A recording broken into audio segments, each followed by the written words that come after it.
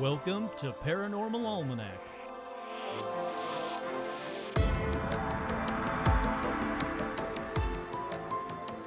With your host, Kurt Sandvig.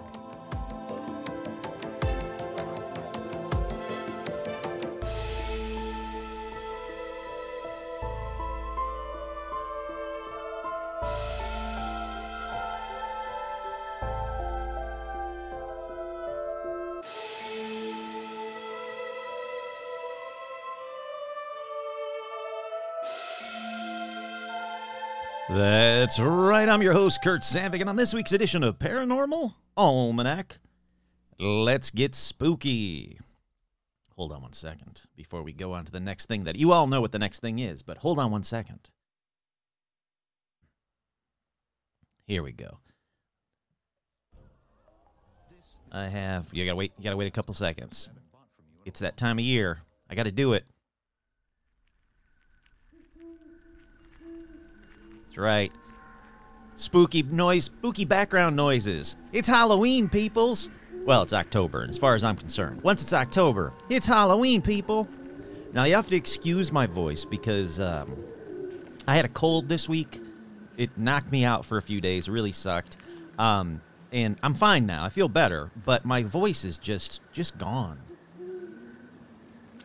Like, this cold just knocked me out, but maybe it makes me sound more spooky. I don't know. It doesn't really. It just makes me sound like I got a sore throat, but I don't. All right, so we're going to let this background noise happen for as long as it doesn't annoy me, which probably won't be that long. But can you guys believe it? We're in October. And because it's October, it's time for spooky shout-outs. That's right. Head on over to patreon.com/paranormalalmanac. I'm going to tell you more in just a little bit why you want to be a patron. And some of the cool stuff that's going to be happening for the month of October. But it's shout-outs time. Spooky shout-outs to Lori Bedard. Lori, hit me up. If you have already, I haven't seen it. I'm behind. I have a cold. I'll get caught up. I swear, people. But no, please, Lori, hit me up. I want to hear your idea for an episode, because I'll throw that in the list. Oh, got to turn off my phone. Forgot to silence my phone. Come on, amateur. But yeah, hit me up with your idea for an episode. I would love to do an episode for you, Lori. This episode is brought to you by Lori. And we have shout-outs to Alec, Roger Funk, Kimberly, Adam, Karen. See, now, if I was a smarter, better host, I would be doing like Spooky Alec and Creepy Roger Funk and the Crusty Kimberly and the, I can't think of it. See, I'm not a good, ghost host here. The creepy crawly Adam, the oozing Karen. See, I can't do it. I'm not good enough. So I'm just gonna do the shout-outs like normal. Karen, Ethan, Duran, Nikki Loves James, Lori, Alicia, Rebecca, Ann, Stephen Scher, Jane Ann, Jennifer, Heather G, your friendly neighborhood Skinwalker. All right, it's kind of spooky sound. That one worked. Zuzus, what's it? Nico Share in the Mouths. Mark and Tina, Tortuga, Mike from Jersey, Jay Bizzle, Andy, Tracy, Virginia Mailman, Tony, the Magician. See, that one I can do, the Tony, the Mysterious Magician. Jason, Vicky, Crow, Clay, Buzz, Tom, Lobito Works, Isabel, Jen, Stacy, Amber, Kelly Joe, Menace the Beast. He's got Beast in the title. That's spooky enough as is. Kick-Ass Magic Robot webcomic. Sandy, Page, Couch, Bentman, 666. Just seemed like that was a good time for that one. Andrew, Scott, Andrea, Melanie, Vanessa, Marisol, Liam, Roger, Becca, Jake, Charlotte and the Beasties, Jen, Elizabeth, Sherry, Art Muffin, Tim, Kenneth, Ricky, Alexandra, George, Zozo the Demon, Hayden, Cindy, Ashley, Carrie, Robin, Will, Lauren, Russell, Isabel, Audra, Dorian, Cindy, Bob, Paula, Jerry, Jeff T, Joe, Lawrence, Lauren, the Lawrence Strawn, hey howdy hi, Veronica, Autumn, J. Mark, Manning, Carolyn, Jade, Nanashi, Todd, Jamie, and Elijah Hendrickson, Dan, Laura Pitts, and Gamer Fan, with 2 special shout-outs, as always, to Joe Teague and to my boy Stitch. Alrighty, let's, I don't know what happens if I mute the microphone to clear my throat, if it mutes the sound effects. I'll have to play that back and listen. Because that's what I do. To try and, like, not be gross for you people, I always mute the microphone to clear my throat. Or most of the time, anyway. Alrighty, social media kickoff has begun, people. It's begun. Check out YouTube.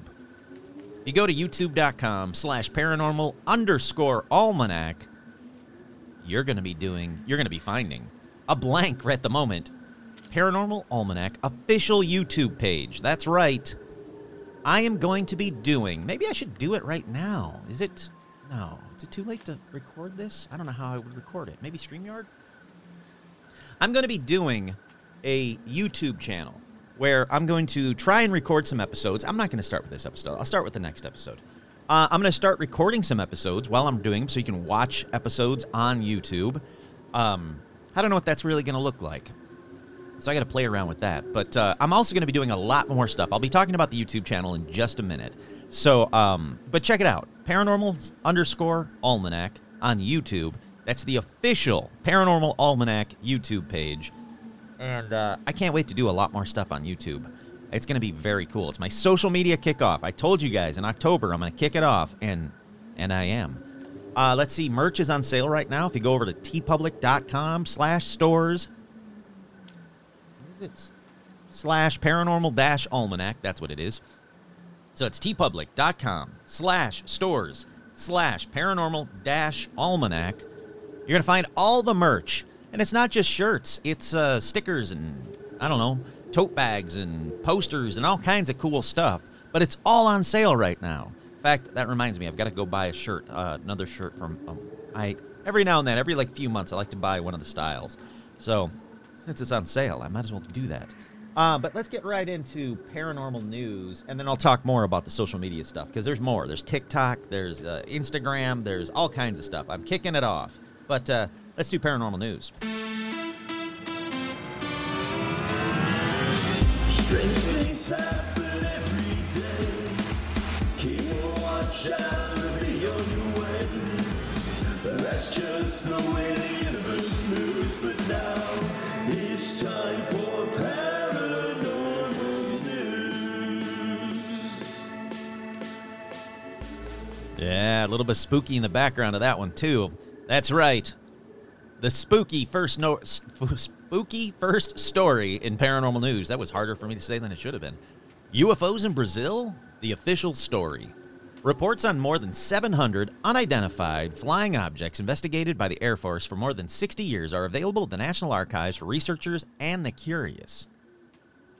Including, one day in May of 1986, the head of the Brazilian Air Force, Lieutenant General Octavio Julio Moreira Lima, summoned the press to Brasilia, the capital. He gave them a briefing about the extraordinary events that had happened the previous Monday, which led him to order the deployment of 5 fighter jets.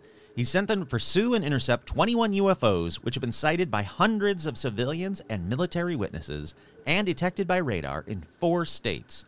Unfortunately, none of the aircraft managed to reach the luminous objects. Oh, I get it. None of the human aircraft managed to reach the luminous objects, which escaped with unthinkable twists and speeds.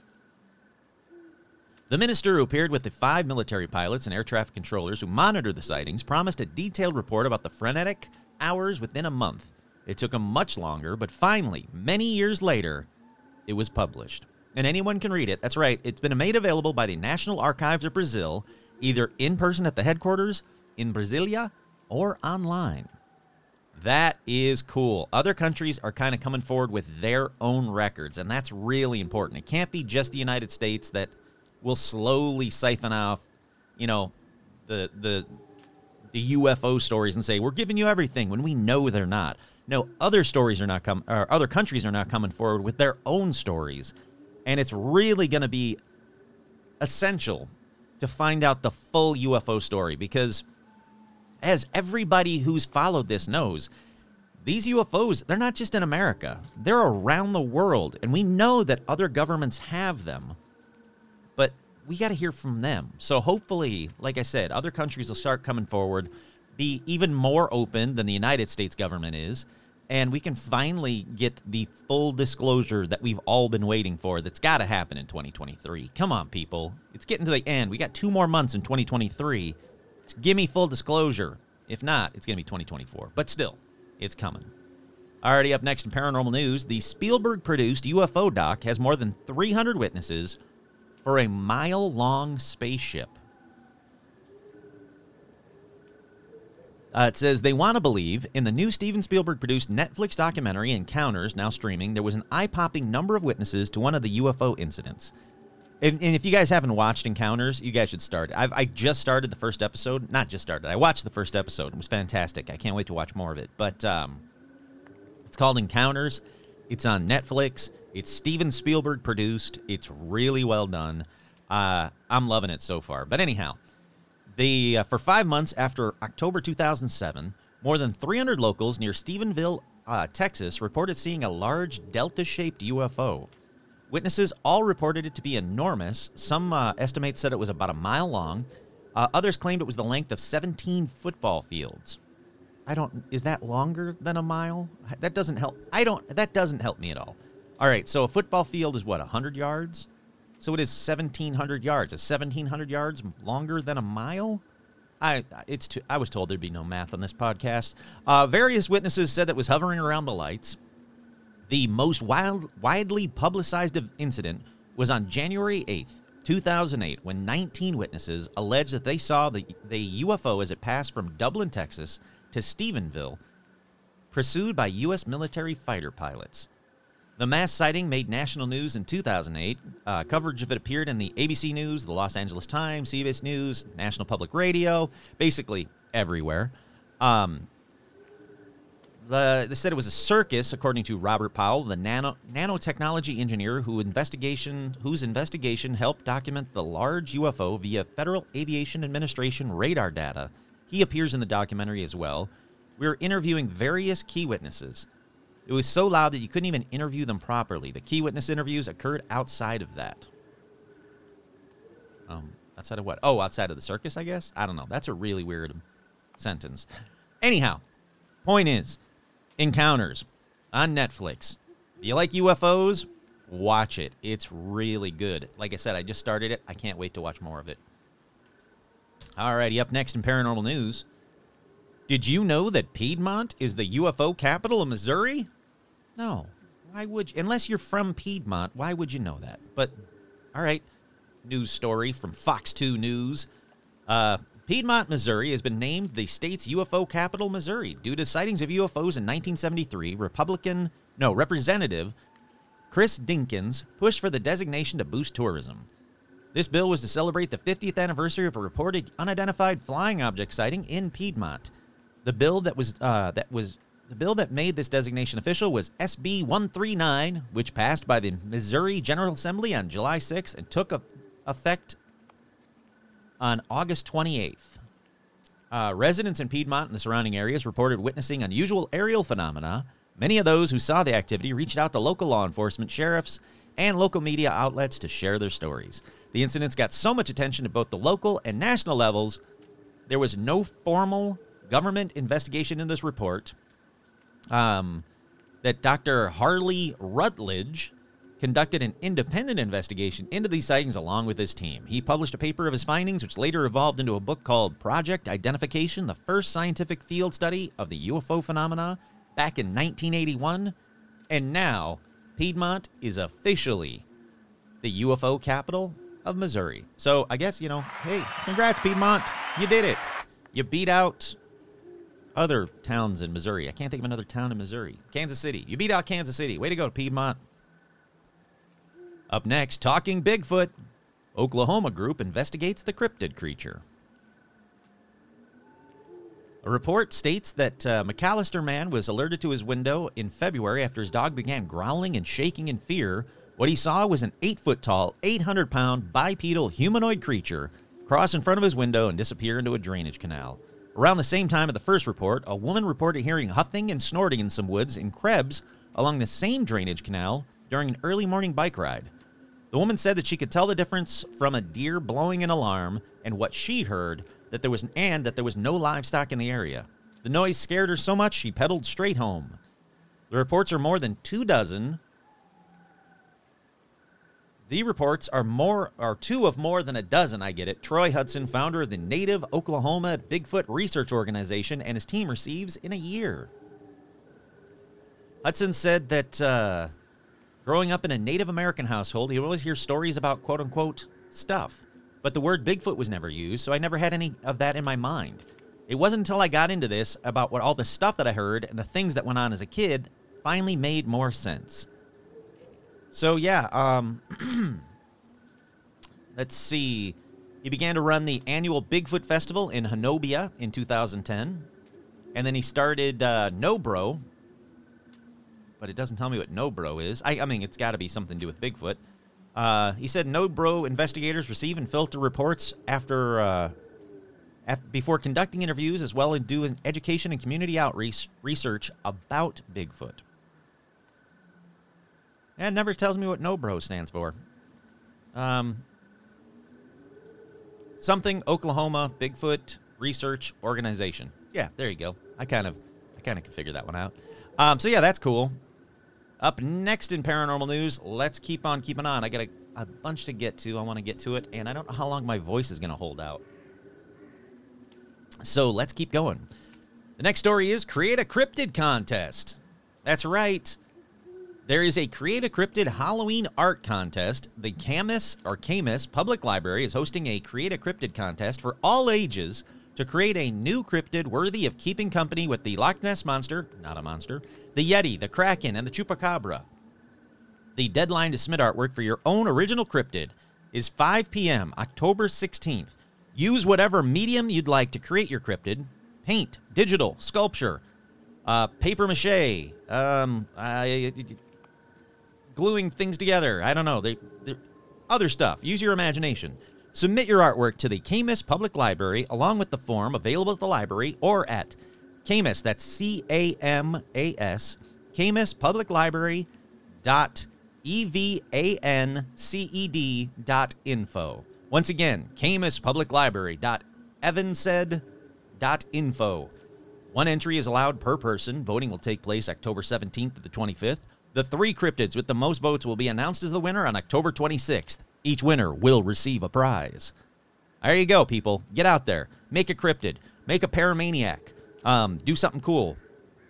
Make sure, like, you put on there something about Paranormal Almanac, and let's all win a prize. That'd be cool. I just thought that one was fun. Up next in paranormal news, he's back, people. Owen is back. That's right, Owen O'Fagan. He is back. This guy just doesn't stop. He is the best. I said it to his face, and I'll say it again right now. Loch Ness Monster, not a monster, enthusiast Owen O'Fagan saw a humped black shape poking out of the water and believes it may be a young Nessie emerging from the depths. Veteran Loch Ness, well, I'm not going to keep saying that, Nessie hunter claims he has footage of the beast or possibly her child. Again, why beast now? Come on, people. I'm trying not to say the word monster, and then you throw beast in the middle of it. Or possibly her child poking her head above the water, and has called it his strangest ever sighting. Oh, wow. And I'm watching the video now. There's no sound. What the heck is that? I mean, you don't need me to explain it. It's from Owen's favorite little spot on the loch. It's another webcam sighting, and it does seem like something's poking its head out of the water. Holy crap, Owen, this is freaking awesome. The clip, captured by Owen O'Fagan, showed a humped black shape breaching the surface of the famous water before moving steadily north against the current. He's been eagerly watching a webcam pointed at the loch for many years, but claims he had never seen anything like this shape appear before. He even believes it could be a young Nessie. Freaking awesome. I love Owen. You know, you can't have paranormal news without him, so why do I even try? There you go. That's freaking amazing. Alrighty. Up next in paranormal news, the final one in paranormal news.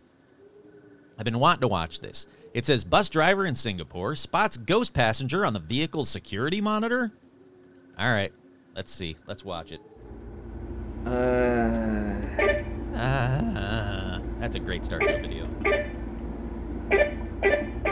Pagi dah buat seram ah. loving this so far. Kau tengok ni ya. Oh, here we go. So he's looking in the security camera above his Okey, kat atas ni ada orang kan. his steering wheel of the windshield, Kiwak betul lah. Pagi-pagi dah buat seram lah. saying things that I don't know what he's Tadi pun saying. ada orang kat atas kan. Was I supposed to have seen it right then?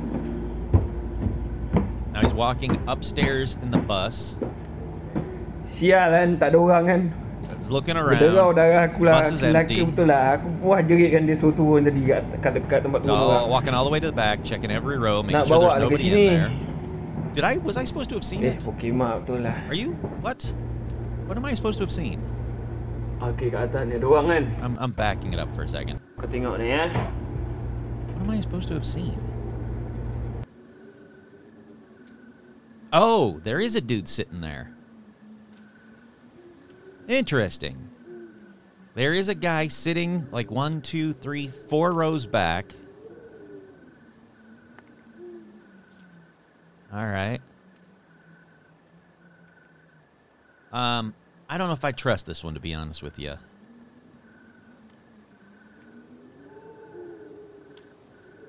I think that look, this is just me guessing. I don't know what to think. I'll put it up on the Facebook fan page.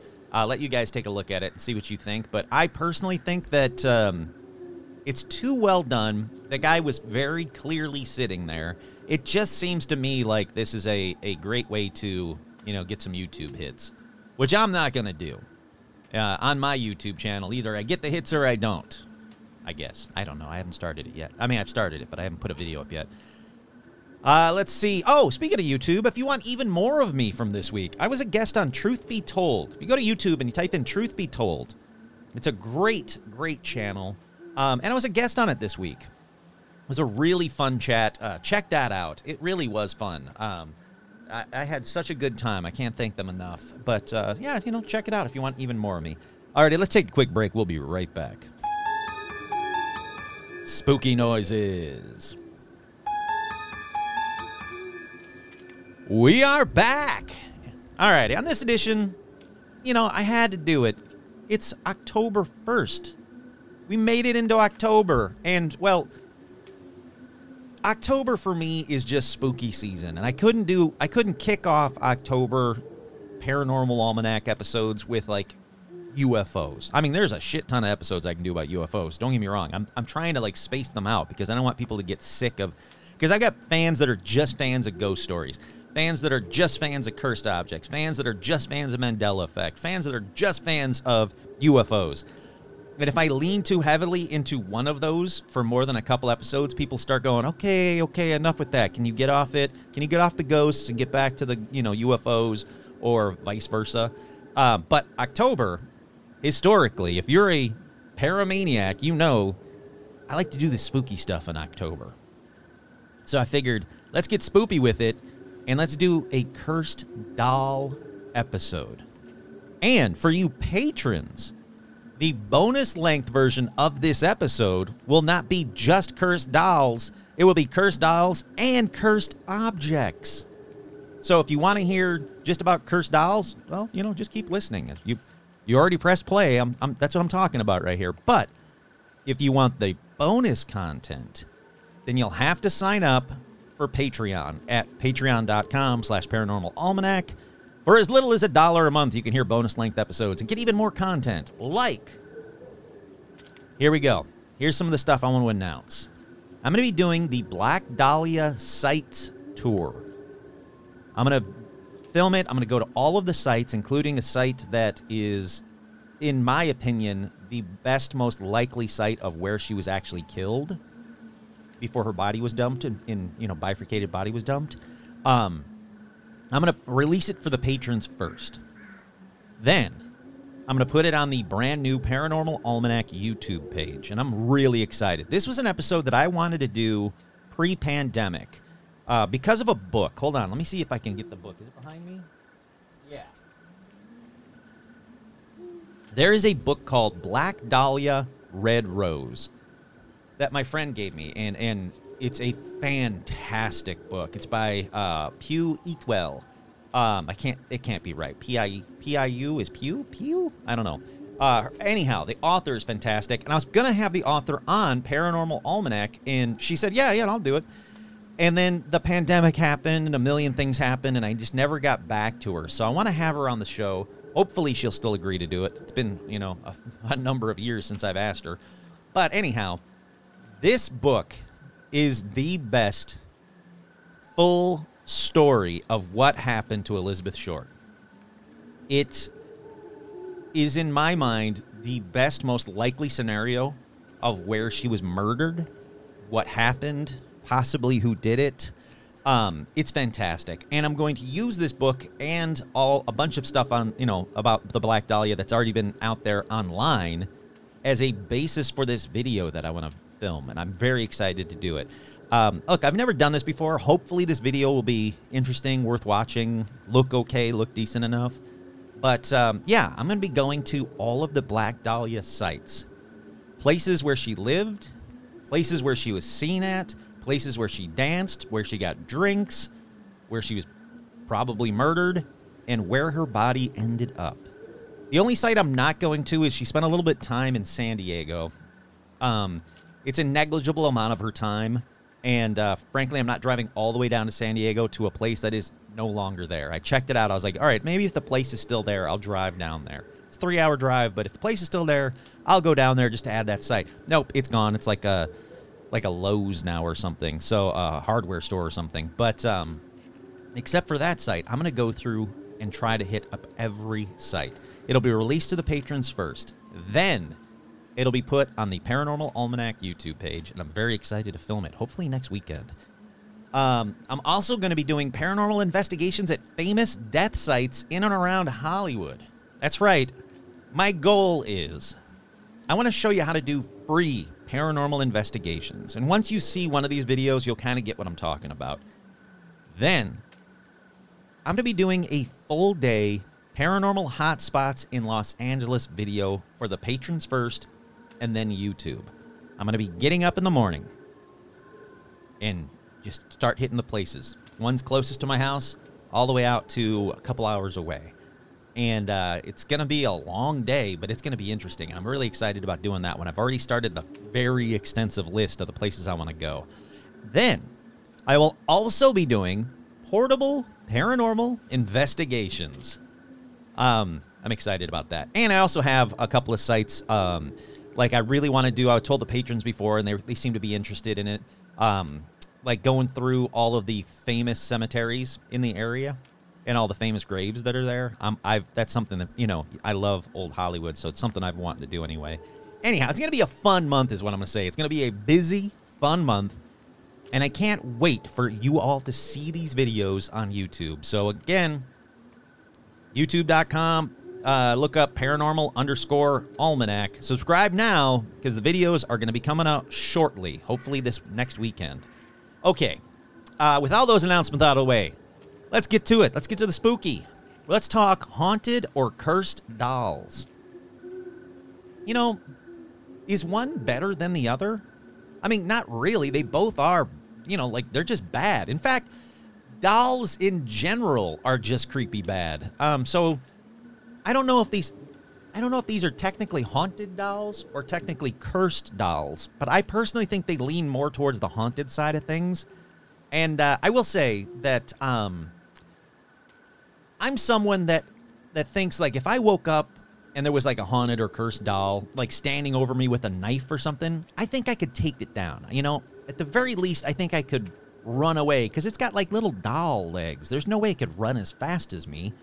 Now, do I want to test this theory? No, I do not. But I've never understood these, like, these horror movies where a doll pops up and everybody's like, oh my God, and the doll tackles the person. I get that it's like a haunted doll, so maybe it's got like supernatural strength, but it just seems to me like you should be able to punt that thing at least 10 feet. Like, just kick it in the face and then run away. I've never understood why people get overcome by dolls in movies. It seems like I think I could take one. I really do. Anyhow, the first doll, this is one that I thought I had talked about before, but I couldn't find it in any of my episode lists, so I figured let's talk about it now. Its name is Okiku. Now, Okiku, she was bought in Sapporo by a 17-year-old Aikichi Suzuki. This was in 1918 for his 2-year-old sister, Okiku. Now, the fact that you know the doll is also named Okiku and it has the same name as his sister means you should know something bad is about to happen in this story. But let's keep going. He was touring the region for a maritime exhibition, and he said the doll instantly drew his eyes. So, yep, he went in, he purchased the doll for his sister. Before I get to the bad part of this story, let's go over what Okiku looks like, all right?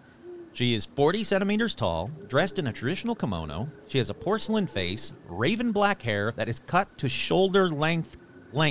So that's important. Her hair is shoulder length, black hair, very straight, very combed, clean, whatever you want to call it. It's a traditional Okappa hairstyle. Okay. Let's keep going with the there's no way the sister's about to die part of the story. So he gets home, he gives the doll to his sister as a present. She loves it. He said that she took it everywhere and talked to it like an imaginary friend. She's the one who actually named it Okiku, which is weird, but okay. And she's having a great time with the doll until 1 year later in 1919, Okiku died. The sister Okiku, not the doll Okiku. So the sister Okiku dies from yellow fever. Now, the family wanted to bury the doll along with Okiku, but I don't really know why it didn't happen. It's not clear. A bunch of websites talk about it. It's some governmental thing if they stopped it. So instead of burying Okiku with Okiku, they put the doll in the family's altar. And that's when the haunted part of the doll started happening. One day, the family noticed that the doll's hair was getting longer. Remember? I said it was shoulder-length haircut? Yeah, well, now it was past her waist. That's way longer. That's not like, does that look a little bit longer to you? No, that's way freaking longer. And they said it was also unkempt with split ends and even appeared to have different colors in it now. So, the brother, Aikichi, he said that he and his family had dreams about Okiku, and the doll was always in the dreams, about the sister, and the doll was always in the dreams. They said that the house appeared to be haunted. It had all the typical haunting stuff, shadow things moving, banging, voices, lights going on and off, and they said it got worse 2 days a year. The sister's birthday and the day that she died. They would go to the altar, and they would even cut the doll's hair and clean it and comb it, and they said that seemed to keep things calm, so they realized, okay, we have to maintain the doll for the sister. And he said this happened for years until it was just kind of part of the house, that, weird shit would happen. They'd go, they'd cut the doll's hair, comb it all, talk to the doll for a little bit, go back home, everything would be calmed down again. Until 1938, the family moved, and they asked a local temple to take care of the doll in their stead. They said, we can't just abandon this thing. This doll seems to be either attached or maybe is the sister. So the temple went through, and they said, yeah, okay, well, we'll do it for you. And they said that, and I say supposedly, I should say supposedly said, the temple supposedly said, the reason I say supposedly, it's all in the same info. No matter where you look online, it's the exact same wording and this sentence seems to be the same, so it seems to be regurgitated a lot. So grain of salt on this one. But the temple supposedly said the doll's hair kept growing, and they kept cutting it to appease the girl. They said that they have sent out cut samples of the hair for scientific analysis, which showed that the hair was that of a human. That's not too surprising, though, especially in the early 1900s. Most doll hair was human hair. The temple also says that whoever takes care of the doll has dreams of Okiku and the doll, and again, big grain of salt, but they said that the doll's mouth appears to be slowly opening, and you can see teeth in the mouth now. But I can't find anything that corroborates this. But if you want to see for yourself and let me know, you can, because Okiku is located in her private shrine on display in a little wooden box in the Maninji Temple in the town of Iwamizawa Hokkaido, Japan. And there is no way I got the town's name wrong, so let's keep on moving on. But yeah, go check it out. If you're in the area, please go take a look and let me know. Is the doll's mouth slowly opening? It's a porcelain head. Like, is it just like a crack that seems like to be along the same line as the mouth? Or is the mouth opening? And if it is, are there teeth in there now? Because if there is, that's the most impressive haunted doll on this list. I'm not going to lie to you. If that's what's happening, you know, check one for Okiku. Alrighty, let's keep moving on, though. This next one is Charlie the Haunted Doll. Now, let me just say, this one is a huge grain of salt story. The entire story I'm talking about, not just the little mouth part that I was saying a minute ago. No, the entire story is a huge grain of salt story. There is nothing about Charlie the doll until an Atlas Obscura entry in 2013, and the person that created the post only posted about Charlie and where to see him in this shop that was open in the early 2000s, and then that same person only did one other post, and it was about that shop in the same area from the same time. So, I want to say this person just made up the Charlie story to get people into their weird taxidermy oddities shop, but I can't prove it, so let me just say that despite what a ton of sites say, you know, like there's a ton of sites that say, like, Charlie's been talked about since the 60s. No, he hasn't. No, he hasn't. Charlie's been talked about since 2013. His quote-unquote origin stories from the 60s, but it was told in 2013 and then regurgitated a bunch of times. But here's the story anyway. You guys can come up with whatever conclusion you want, but that was a huge red flag for me. But I still wanted to include Charlie the Haunted Doll.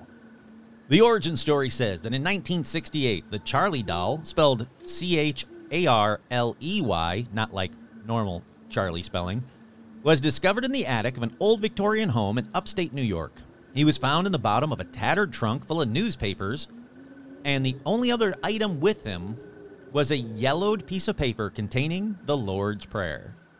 Now, normally I'd be like, that's just too convenient. Except for the fact that I got sent a mysterious package, a wooden crate with a bunch of sand and the hand of fate in it, and the Westminster Abbey thing from the 1930s, and the coin, and the photo and everything. It doesn't appear to be fake. The hand is real. I've had people look at it. They say it's not a mass-produced item. So can I say that they didn't find Charlie in a tattered trunk full of newspapers, only with a yellowed piece of paper containing the Lord's Prayer? No. So I'll keep going. Hi, Ron. All right. Love you. Come here. Come up here? No? Okay. I love you. All right. Sorry. Had a rum break there. So the old newspaper that was used to pack the trunk had dates on it going back to the early 1930s, but the actual age of the doll could not be determined. Kurt here. Again, I can't find any photos of this, so the family take him out. They put him with the rest of the doll collection, and of course they name him Charlie. The story goes that at first the family, the husband, the wife, and their 5 daughters, said that everything was normal, and Charlie just sat there like, normal dolls should. Then they started finding Charlie in weird, different places. Hold on. Come on up. Come here. How are you? It's the spooky episode, Rum. It's Halloween. I thank you. I love you too, sweetheart. All right, let me continue the episode. Good girl. All righty. Husband, wife, 5 daughters said everything was normal, and Charlie just sat there like normal dolls. Then they started finding Charlie in weird places, which I don't know if you know that, but if you start finding a doll in weird places that you didn't leave it, that's bad. So the parents blame the kids blame Charlie blames Satan, I'm guessing. Then the youngest 4-year-old daughter told her parents that Charlie had spoken to her when she got up to use the bathroom in the middle of the night. That's creepy. Also, Kurt here, do 4-year-olds get up to go to the bathroom in the middle of the night? I don't know. I don't have a kid. That seems young, though, isn't it? I don't know. Maybe that's normal. So the parents kicked that creepy kid out of the house and made her take Charlie with her. No. They just laughed it off as a child's imagination. What the actual fuck? No. If you take anything away from this episode, take this away. If your kid says something creepy like that, you believe them, then you burn whatever doll says she did that. That's what you take away from this episode. If your kid comes up to you and says, oh, last night when I went to go to the bathroom in the middle of the night, Charlie started talking to me. That doll right there, yeah, he started talking to me. Remember that doll that you found up in the attic? That thing started talking. Burn that doll. Alrighty, so Charlie keeps moving around, but the parents never see him or hear him. But the kids, all the kids, are all rightfully freaked out and scared of Charlie. So all 5 of them refuse to get up during the night to use the bathroom. Don't blame them at all. None of them would go within 5 feet of the bench that Charlie sat on. Yep, don't blame them at all. Then the youngest one does more creepy stuff when she wakes up covered in scratches and says it wasn't the cat, but Charlie that did it. So the parents say, you know what, screw this, finally come to reason, and lock Charlie back up in the trunk where they found him. All right, I guess that's okay, but now you've got a possibly evil doll that's scratching and talking to your kids locked up in your attic. Get him the hell out of the house. Send him to the local paranormal almanac host. You know, mail it to him. Let it be his problem. Please don't do that. Anyhow, time goes on. The kids grow up. The parents put the house up for sale. So they put the trunk and its contents, including Charlie, in a garage sale. Kurt here. Dick move. Don't pass on haunted dolls like that. I go to garage sales. I don't want to accidentally end up with some creepy haunted thing that you locked away for years, pissing it off. No. But they did. And a woman bought Charlie to add to her antique doll collection. But apparently, the parents are like, all right, we got to warn this woman. So they tell her, like, hey, here's this crazy fun story about Charlie. I'm guessing it was as she was driving away and, like, very quickly. And, like, oh, and the doll's evil. Don't let it kill your kids. Okay, goodbye. Thank you. But anyhow, so Charlie changed hands a few more times, legend says. Charlie's last known place was the shop that the person that posted this story ran. It was called the Local Artisan, but it's now closed. So the point is that Charlie could be anywhere. Look in your back seat. If you're driving right now, look in your back seat. And if you're not driving right now, just look behind you. If you see Charlie, that's your problem. Yeah.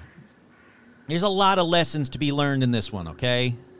You can't do that with dolls. You just can't. If you've got a doll that is talking to your kids in a bad way, moving around when you shouldn't be moving around, and then scratching your kids, you don't just put them back in a trunk and be like, oh, that's future Kurt's problem. I'll let him deal with that.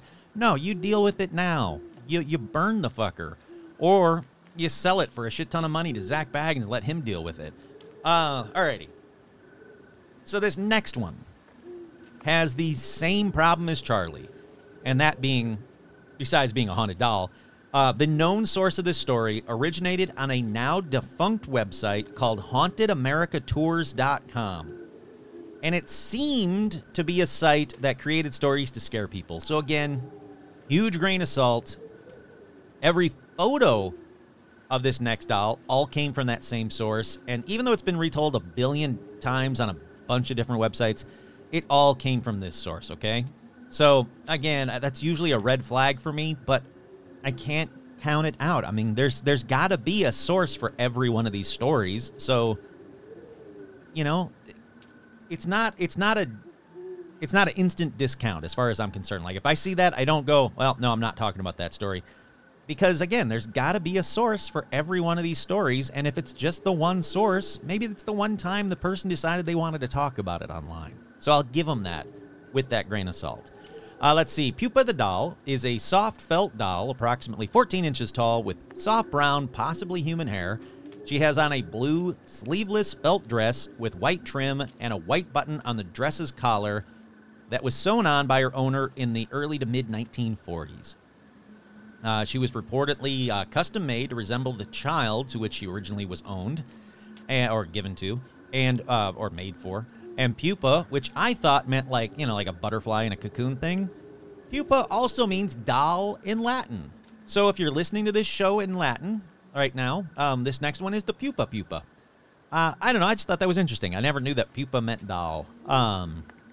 People way more into dolls than me have said that pupa appears to be a Lenzi-type doll.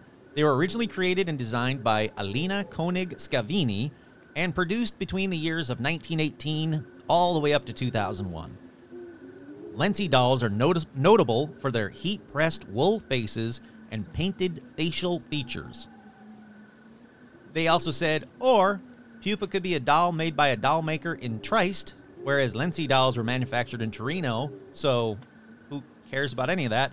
Because here's the important part.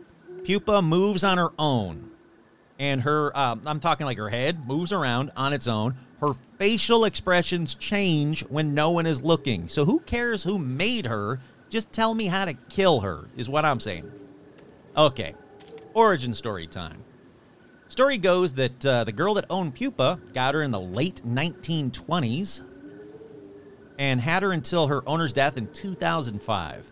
She told someone, possibly her grandchildren, it's not very clear, that when she was a child, pupa was her friend and was actually alive. She said pupa had thoughts and feelings of its own. She called her best friend and most beloved confidant, and that pupa actually spoke to her. So this woman actually found some guy willing to marry her and live with her and this alive doll, and then they had kids, and those kids had kids? Seriously?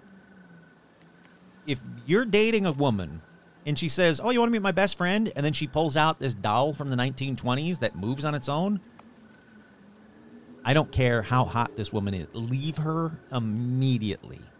Or don't, but then you got to deal with pupa. That's all I'm saying.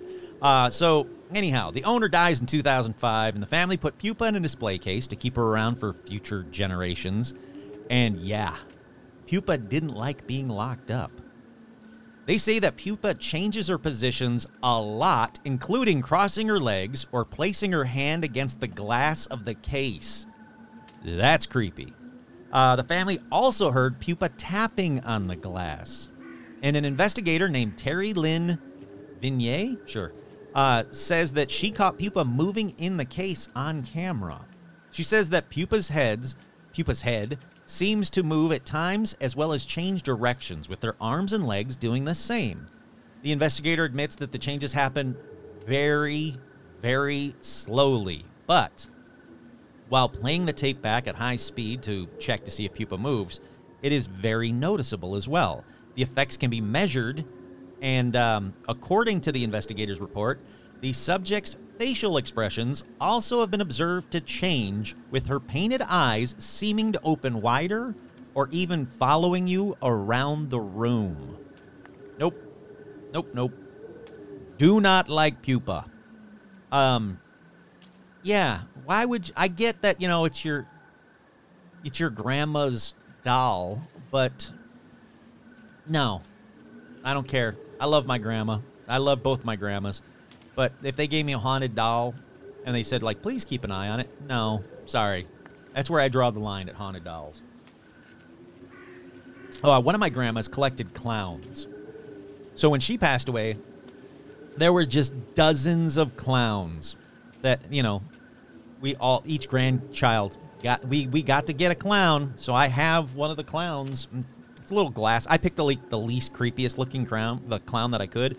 I looked through all the clowns on the display cabinet, and I was like, I'm going to take that one because it's small enough, it's glass, so if it tries to jump down for where I put it, it's probably going to break anyway, but it's not the most evil-looking clown. There were some scary ones. I'm not sorry, Grandma, but that's just true. Clowns are scary. Alrighty, up next is not a haunted doll, but in my opinion, a doll that should be haunted as fuck. It is Patty Reed's doll. First, you might be asking, all right, who's Patty Reed? What? I don't care. I don't know her. Well, Patty Reed is the most unlucky little girl in America. Here's her bio. Little Patty Reed was 8 years old when her parents, James Frazier Reed and Margaret Wilson Keyes, left Springfield, Illinois, as members of the Donner Party. Now, if you don't know who the Donner Party is, you may not want to eat dinner for this next little bit if you're eating while listening to this episode. The Donner Party, sometimes called the Donner Reed Party, were a group of American pioneers who migrated to California in a wagon train from the Midwest in 1846. They were delayed by, quote, multitude of mishaps. They spent the winter of 86 and 87 snowbound in the Sierra Nevada mountain range. Her father was banished from the train on October 5th, 1846, and her mother left her behind at the Donner Lake with her brother Tommy in February 21st of 1847, when she, Virginia, and Jimmy departed with the First Relief. After their food was gone, they ate rawhide, leather scraps, bones, mice, whatever they could find. But by the time the Second Relief happened, led by her father, they started eating the dead. Yep, that's right. They resorted to cannibalism to survive, eating the bodies of those that have succumbed to starvation, sickness, or extreme cold. Or, even worse in my opinion, 2 Native American guides were deliberately killed so they could eat them. Jesus, man. She was one of the 48 survivors of the Donner Party, and she preserved a lot of the family documents and the artifacts which she donated to Sutter's Fort in 1946, but with her the entire time was a doll that surprisingly wasn't eaten and somehow did not become sentient and tell Patty to eat more people. No, the only doll I think on this list that should be tapping on display cases and stuff isn't. She's not leaping out, eating late-night security guards, or, not yet anyway. But, no. Patty Reed's doll was with her the entire time. They were eating the dead or killing Native Americans to eat them as well. Being cannibals is what I'm saying. And, yeah. I guess Patty's doll gets an honorable mention, and thankfully, Toy Story has no plans to include her in any of the sequels. So if you want to see her doll, she's on display from time to time only at the Sutter Fort Museum in Sacramento, California. And again, how is this doll not haunted? Seriously, that's the one that should be. But up next is a haunted doll named Mandy the Haunted Doll. Look, she's got haunted doll right in her name, so she's got to be haunted. Mandy was created between 1900 and 1920 and given to the museum she's currently at, the Quesnel and District Museum in Canada, by an anonymous donor. That's right. The donor left her at the doorstep with a note that basically told the museum she had a quote-unquote chilling experience with the doll and wished to get rid of it without destroying it because of the doll's historic value. One night, the anonymous owner said that they were awoken by extremely loud cries that sounded like the cries of a baby, and that these cries were echoing and radiating from the basement. So, they go down there, and yep, it seems to be coming from where Mandy was left. But Mandy was gone, and the basement window was open.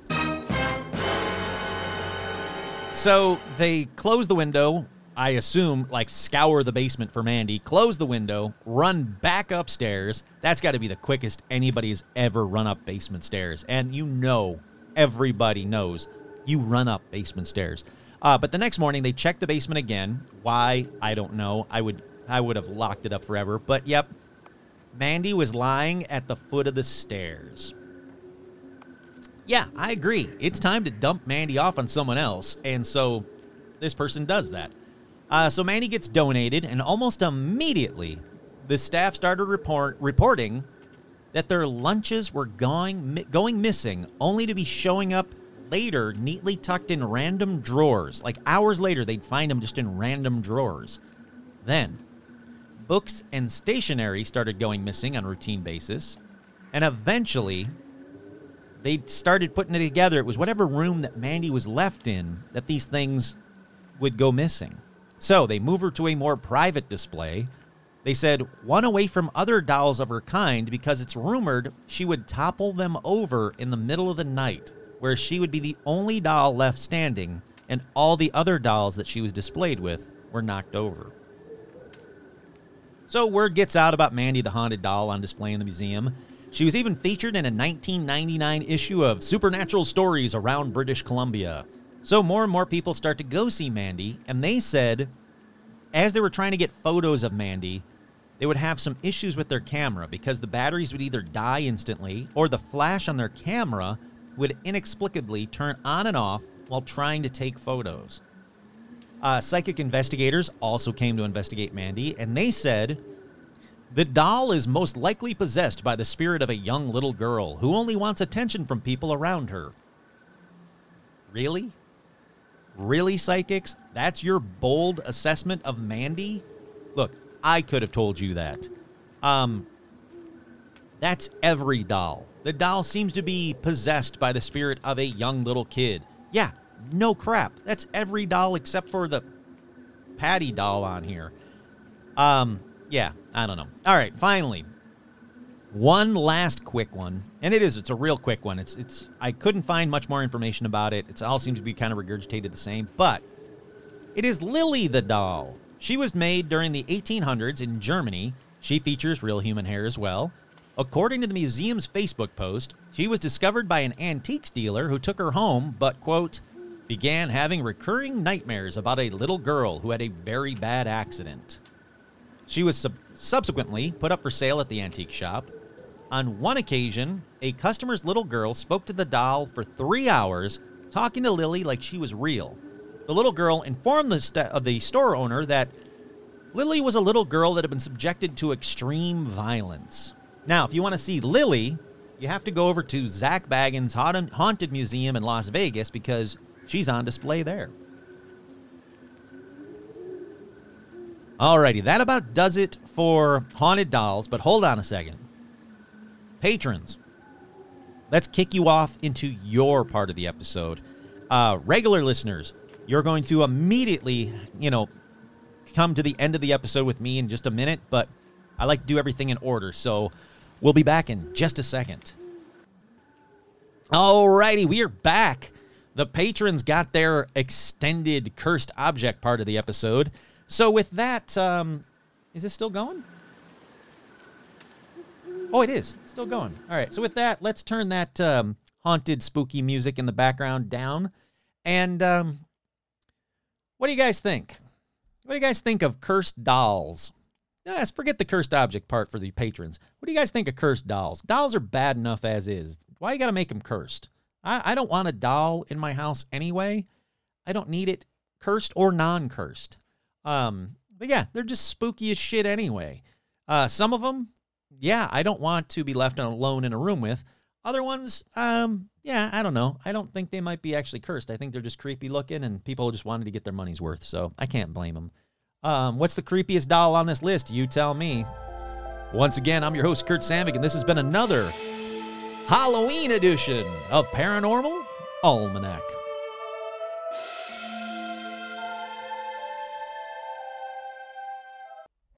See if and the law.